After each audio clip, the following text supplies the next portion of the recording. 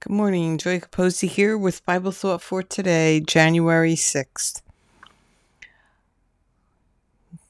Continuing on who I am in Christ.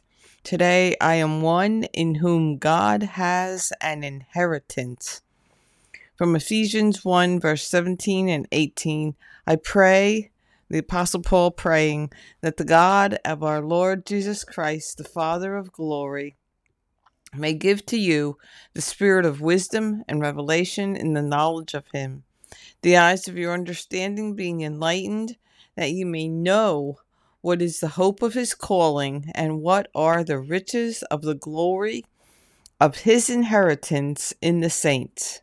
That's you and me. And 1 Peter 1 3-5 tells us, Blessed be the God and Father of our Lord Jesus Christ, who according to his abundant mercy has begotten us again to a living hope through the resurrection of Jesus Christ from the dead, to an inheritance incorruptible and undefiled, and that does not fade away, reserved in heaven for you. Wow, we are heirs. What a legacy. Can you beat that? We are saints. Yes, you are.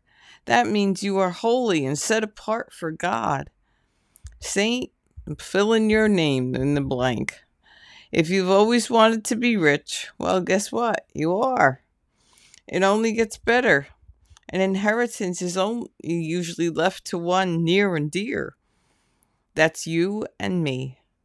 Furthermore, Peter tells us that it is an incorruptible inheritance.